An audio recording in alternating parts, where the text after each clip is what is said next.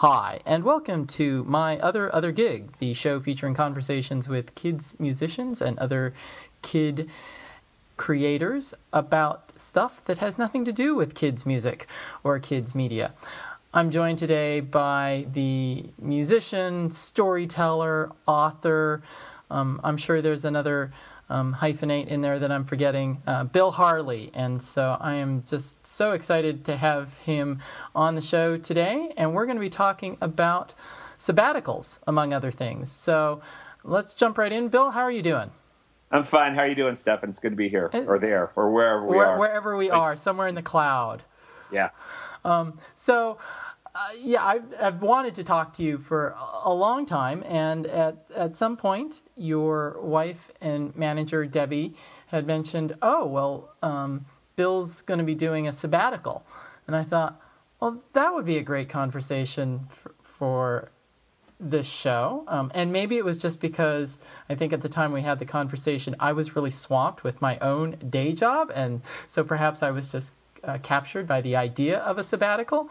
Yeah, but it's a romantic notion for sure. Yeah, very romantic notion. I don't work in academia. And my sense is sort of academia and the self-imposed sabbatical is pretty much the only places you can find sabbaticals these days. But perhaps I'm wrong. So, why don't you tell us a little bit about how the idea of a sabbatical came about, and maybe a little bit about what you had to do to get to the sabbatical. We'll eventually talk about what you did on your sabbatical, but I'm curious sort of how you had to restructure your life just to get to the point where you could take some time off. Yeah, I'm happy to talk about that. And I may not be, it's actually basically it was the first break in heavy performing I've taken in, pretty continuous performance schedule I've taken in, I guess, 30 years. And that said, I did not do a perfect job at stepping away from all that. There was, I travel a lot, and you become aware, like in the creative process, there's sometimes you just need to give devoted amounts of time to things. And so this has kind of been in the back of my mind for a long time. And sometimes when you're traveling a lot, you kind of go through this whiny thing. I had time. All I do is hotels and all that stuff. And so I've been talking about it for years. So finally, I mean, the first thing we had to do was say I wasn't going to do any shows. And we actually talked about it for, I don't know, we've thought about it for about a year and a half out, because generally I kind of book. I mean, I don't book solid a year out, but I book things about a year out. Yeah, so you're going to like performing arts venues, and they sort of do their calendars, or schools or whatever, or conferences, and so even when we finally set it up, there was some stuff that was booked like 2 years before that was like, okay, I'm going to have to do this, I'm going to have to do this. But the idea we set 4 or 5 months off, in which I really wasn't going to go anywhere unless it was not for performance. But there were some things I did. So that was the first thing we had to do, was kind of stop the, turn off the faucet and, tell people I am coming back, because it's not like I'm going to go on 6 months of not working and then find out that I don't have to work anymore. Although there was that laugh. It's like, I'm actually not on sabbatical. I'm actually retiring, but I don't have that. That's not my retirement plan. My retirement plan is to keep is to keep working. So we had to do that, and then the question of like, well, what are you going to do then is in some ways the more complicated question, I think. Did you have that mapped out? No, not very well. I honestly, one of the things, when you're a freelance artist, you don't really know what's going to come to fruition and what's not. And you don't know what's going to pan out. And so I'm pretty ADD to begin with. And I have a tendency to kind of like, if I feel like there's not enough going on, I stir the pot and I get all these things going again. And then I think, oh my God, what have I done? And to some extent, that's kind of what happened. I was talking to a friend shortly before who was just coming off a sabbatical, a friend of mine, Valerie Tutson, who's a storyteller, and she actually really did. Like, she took 4 or 5 months off, and she didn't do anything. I mean, she didn't book anything. She didn't plan any projects.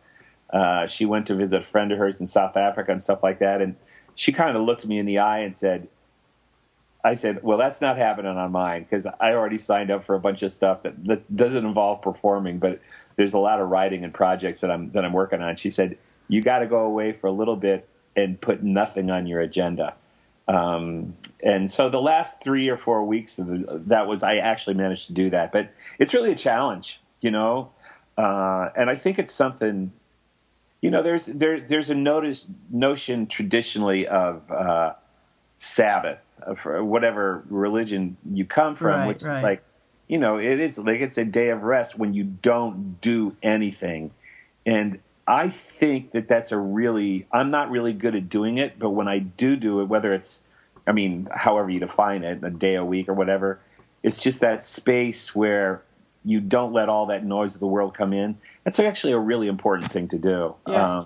I've got a little sort of task manager thing that, at least I don't have push notifications on my phone, so I'm not that obsessed with it. But, every time, I open it up and it's like, oh, I've got 17 things to do, or I've got 8 things I need to do tomorrow. And, one of the things I try to do if I'm going on like an extended vacation is to sort of clear that out.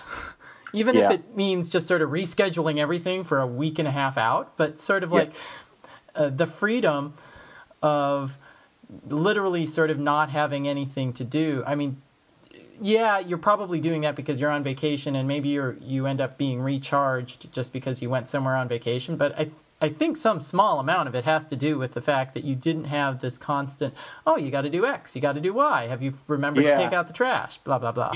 You really need that. And creatively, one of the things about, like, I think the creative process is you need this kind of fallow, dead space in which it seems like nothing is happening. You need that, even if it's, when I'm working on a story or something like that, I know getting outside and taking a walk is and not thinking about it in this kind of linear way is one of the best ways for me to begin to work through something.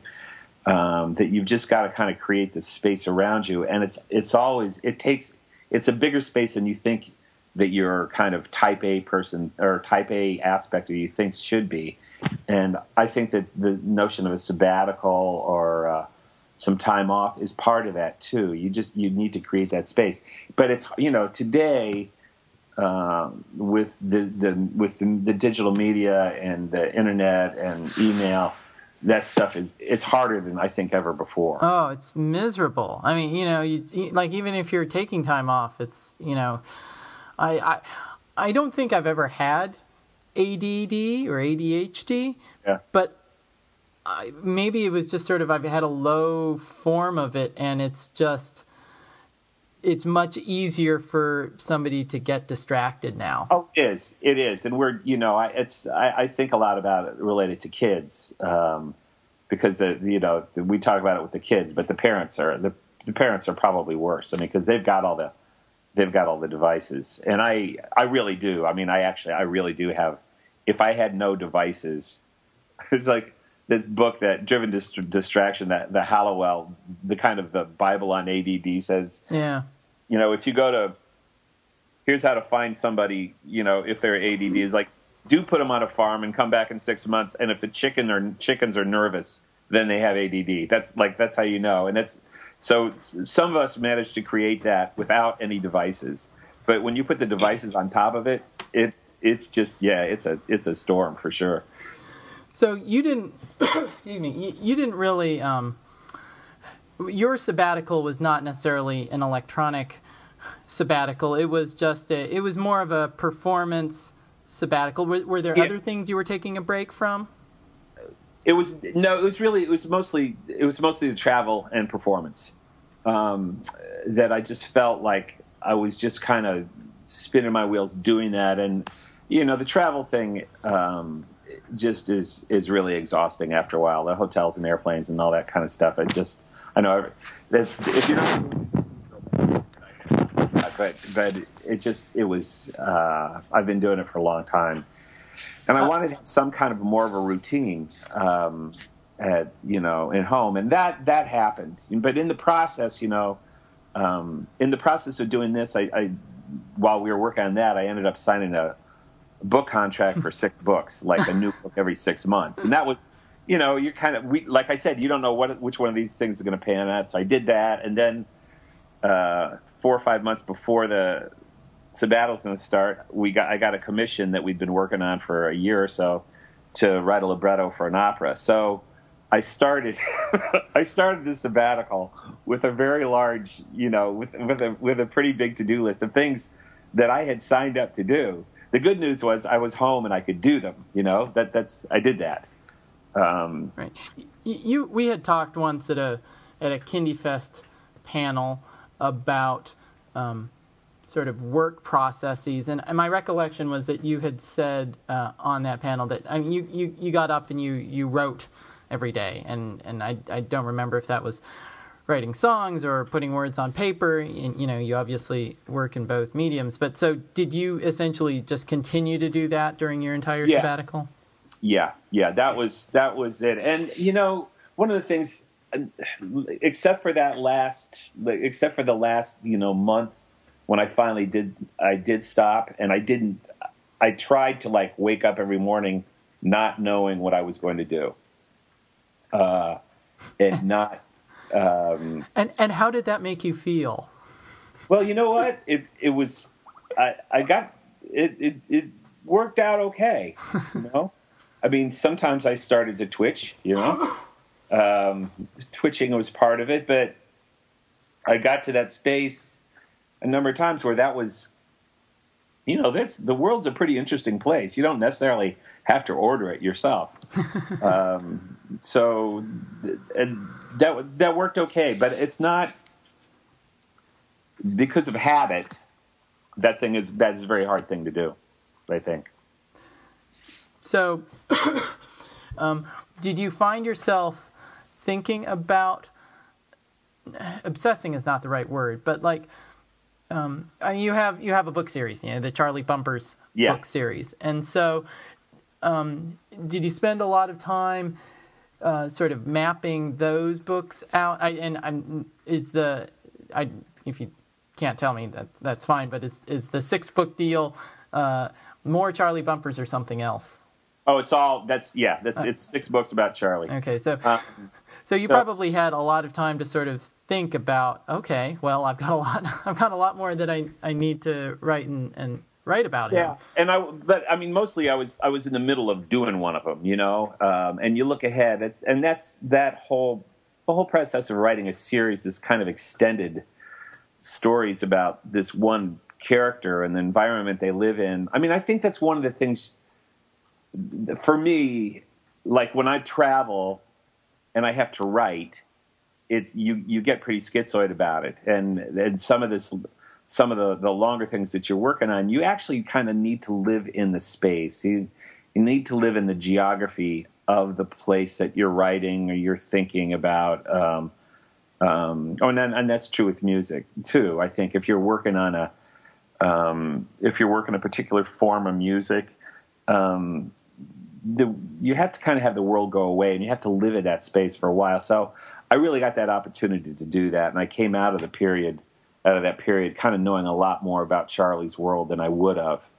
But I think the other thing related to it is, on a kind of more meta level, is taking a step back from performing made me really look at it's like, well, what is it that's important to me in my work? And I'm turning 60. I figure I got one more kind of expression of my artistic life. That's what I'm figuring. I don't know how long you get, but I figure I got 10 more years of really kind of trying to produce stuff that's got something to say. And so that, I think that those questions were on my mind too, along with these deadlines that I set up for myself. Yeah, I mean, the idea of the sort of fallow cycle, and to some extent, that's sort of like a farming, an agricultural analogy, and Yeah, I've got yeah, some where like you leave something like the sabbatical. I have some vague sense that in the university world they like to have a sabbatical every 7 years, and obviously the agricultural fallowness is a little more in depth than that, and certainly it's hard for people who are working to sort of leave something fallow once every 3 years. But there is something to be said, it seems like, for that period of just not sort of having the constant stress of working, whatever that work is, to sort of recharge the batteries. But especially, even if you are in a what would not be a media or a culture-based position, and so I mean, you obviously work. I don't want to say a creative position such as yours, because I like to think that I work in a creative position. Now, it has nothing to do with sort of books or music or anything like that, but I would especially think, though, that if you are in the business of trying to produce culture, for lack of a better word, for an audience, that break is helpful. Yeah, I think it is. I think it's really important. And one of the things about that kind of break is it's not always enjoyable. I mean, when you create space, a lot of stuff can come in, and not all of it's like goodness and light. I mean, it's like, oh my God, I've never done anything worthwhile, or I have nothing left to say, and that's there's a certain kind of dark night of the soul, I think, when you create a space to see what happens. That's part of it too. It's not just, I'm just going to go down to the coffee shop and have an extra latte today and talk with my friends who are painters, and I mean, that stuff does happen, but the other stuff of it too it's like, I'm not doing what I know I am. What am I then? And I'm actually nothing. But that's not enjoyable, but that's actually kind of part of the process too, I think. So it's you don't necessarily welcome that in, but it's there. It's a deal, and I think it's absolutely. I agree with you about the creative life. I think everybody needs to be able to take a step back and see, and you don't know what's going to come out when you do that. I mean, for instance, one of the things. I mean, you know what? I really miss performing. And it's part of it because standing on stage is one of the things that I know. It's the thing. It's a comfort zone to me, and it's. And I've written about this in my blog, which I haven't. I thought I was going to write my blog during the sabbatical, but I didn't. That there's this kind of catharsis that goes on in performance that doesn't necessarily happen in a lot of other places in your life. So it's like, man. It's really great to go do shows again. So if only for that, that was worth it, because I was kind of burned out from doing all that. So I came back and said, you know what, Bill, this is really part of who you are. And that was nice to find out. I would imagine that, if you could just sort of have a performance, like once a month or whatever your cycle would want to be, and you didn't have to travel, you didn't have to do that, I got to get to Hartford at 6 a.m. Yeah. I got to fly out to Nebraska, and then I'm going to do a performance, and I'm going to stay in a Clarion Inn, and then I'm going to fly back the next week. Okay, you're giving me the hives. Yeah, no, it is. I mean, I just remember reading something, I think Huey Lewis was on tour last year. He said, like 60 shows a year, that's enough for me. And I was like, I am all over that. I mean, you have to have them enough. But, I in order to make a living, Huey is getting paid a little more than I am. I'm pretty sure. You also have to have enough, though, to keep your chops up. You can't just show up once a month, because it's a performing is a craft, and it's a skill, and it requires you to stay present somehow. Whether it's just your fingers being, flexible on the guitar, or you're remembering the words, or whatever. So you got to do a certain number of them, but. There is an optimal number, I think. I just haven't quite figured it out. Have you found that your sabbatical has let you talk with fewer people? Have you interacted with people less, or are you interacting with the same number of people roughly? You just don't necessarily have all those sort of trivial interactions like with the desk clerk at the Clarion Inn. I interacted with people less. I mean, I think one of the things that's interesting, and this can fit into that dark space, is like, if you don't keep yourself in the public eye on some level, then the public will find something to do without you. The public has ADD. It's whether it's me or Springsteen. That's kind of the truth. Is like they're not gonna. After a while, they'll just stop knocking on your door. Like, I don't know what happened to him. And so, I would like there's a couple kind of circuits of performers that I'm in, and I see people, and I didn't see them for 6 months. And every once in a while I get an email say, where are you? What are you doing? What's up? What are you doing?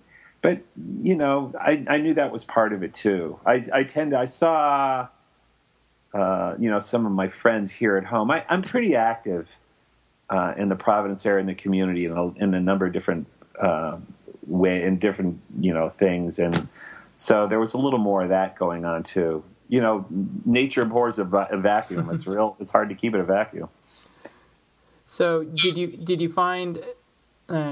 Scratch that. Let me ask a different question. So, what were like a couple things that you did during your sabbatical that you might not have done had you not been on sabbatical? Well, this is okay. This gets back into the ADD setting things up, but I haven't taken a class, in like an extended period class for years. I've taken lessons on and off, in some things, or day-long workshops, but I have not taken a course in anything, and I really have not been able to because I'm all over.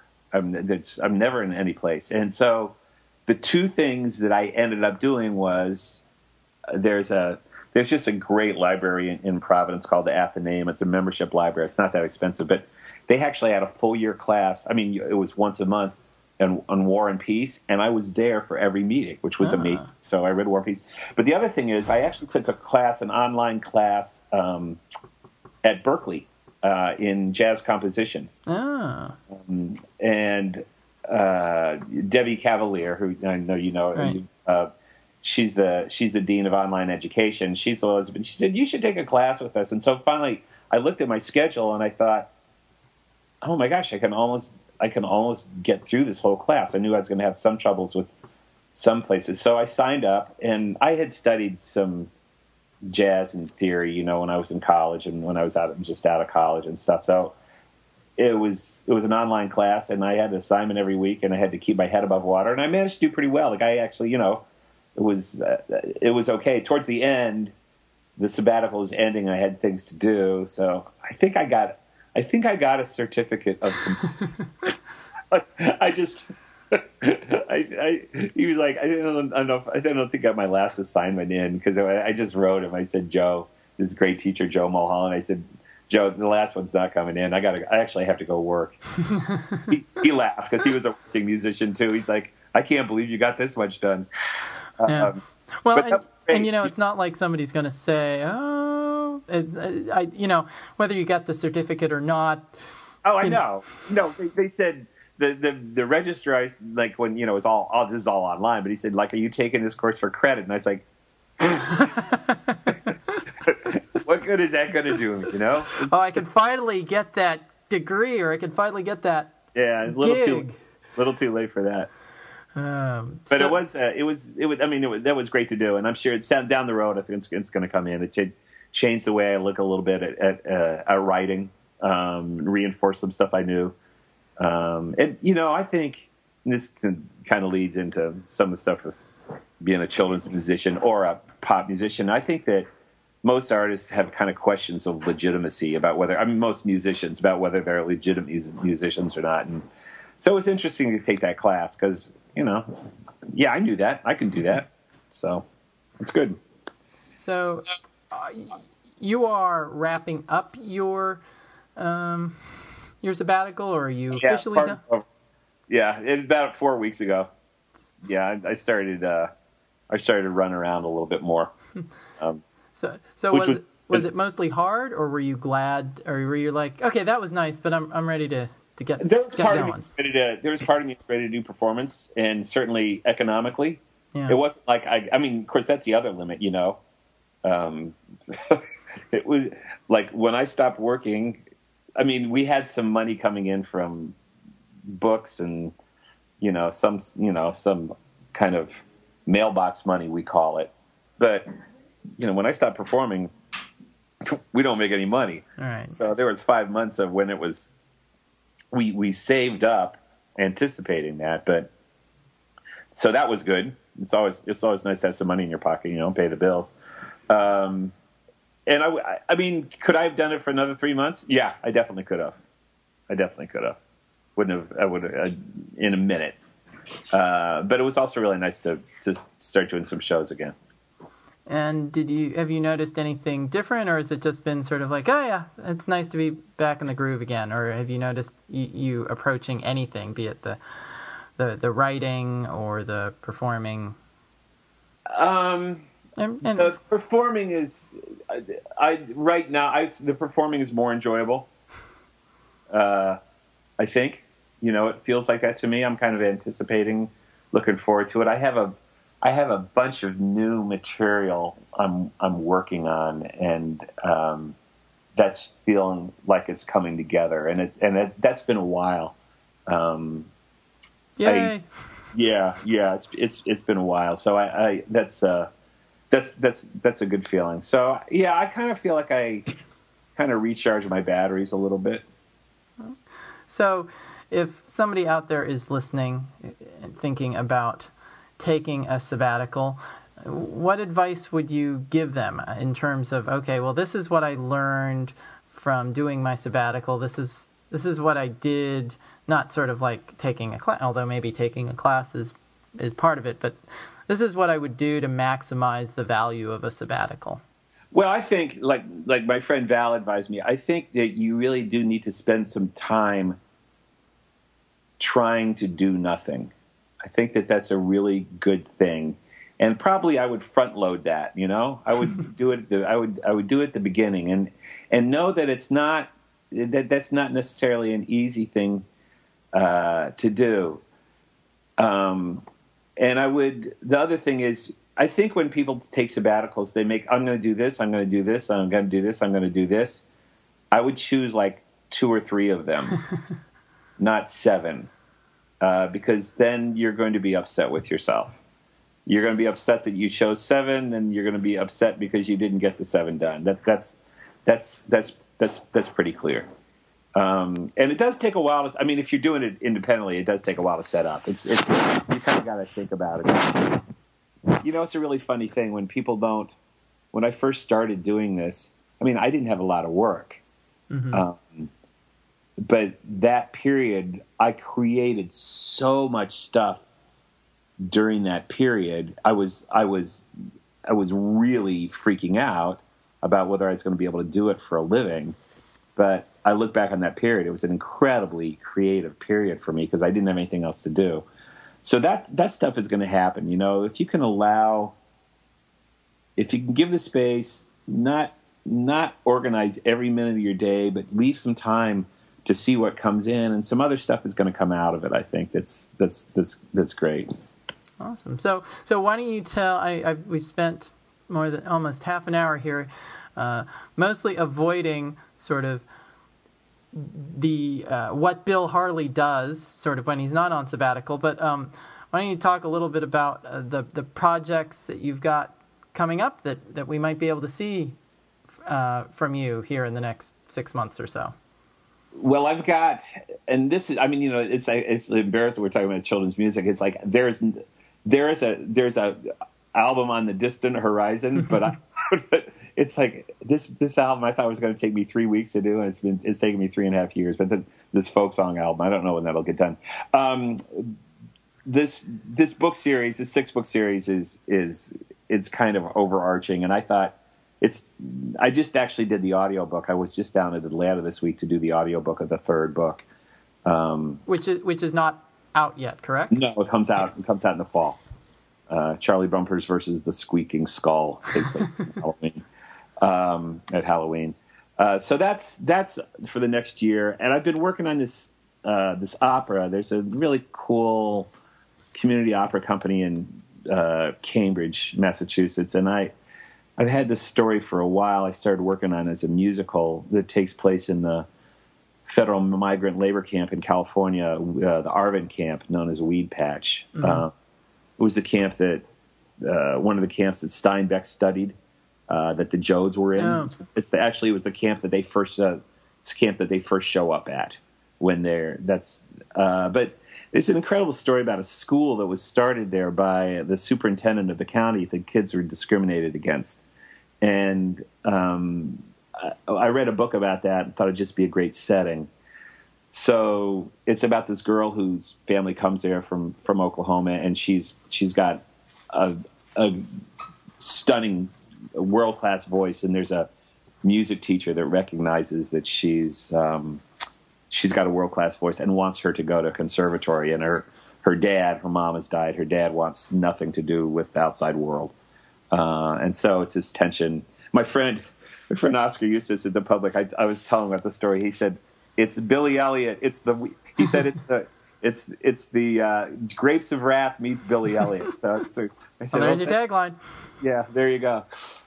So I'm working on that. I'm just actually writing the libretto. Okay. I decided I didn't want to do the arrangements and all that. So a friend of mine, Paul Phillips, his work as a composer.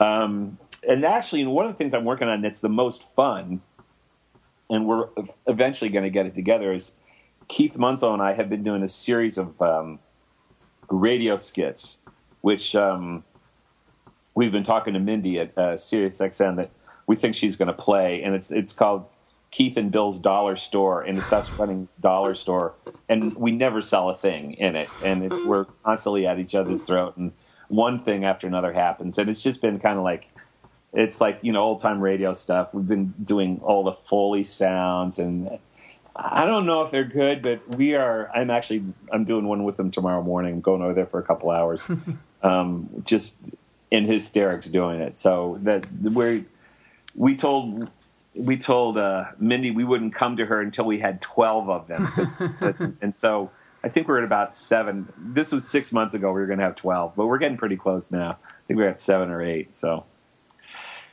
that's some stuff. I guess the other thing which has taken a lot of time is I've got a new adult storytelling piece that I've been working on probably for 2 years that I debuted. That was one of the things I had to do this spring, called Home, Stories About Where We Live. And it's about the sense of place and what our relationship is with the planet. And it's kind of combining a lot of different stories that I've had, and I've written a bunch of new ones, and I'm pretty excited about it. I don't know what the venue is for it now. I'm probably going to do next year. I'm probably going to trying to find a small theater around here to do a couple-week run, and I'm talking to some other places that I'm going to try to get maybe some fringe things that I'm going to try to do. So it's kind of been a pet project of mine for years, and some of my friends have been encouraging me to do it. So it's written now. Now I just kind of have to get it up and find some places to do it. Great. Well, it sounds like you will have no problem sort of becoming busy once more. No, I'm already busy. I'm too busy. That's the next question I have to solve, is how to say no. All this stuff is great, and it's too much. I got to figure that one out. So, Bill, if people want to, I would expect most people listening know about you, and if they don't, they really should. So, but if by random chance somebody stumbles upon this podcast, this episode, and does not know of you and your work, where are the best places online to find out about you? Well, obviously, they can go to my webpage, which is billharley.com. It's kind of horrifying if you Google Bill Harley. It's like, it's all up there.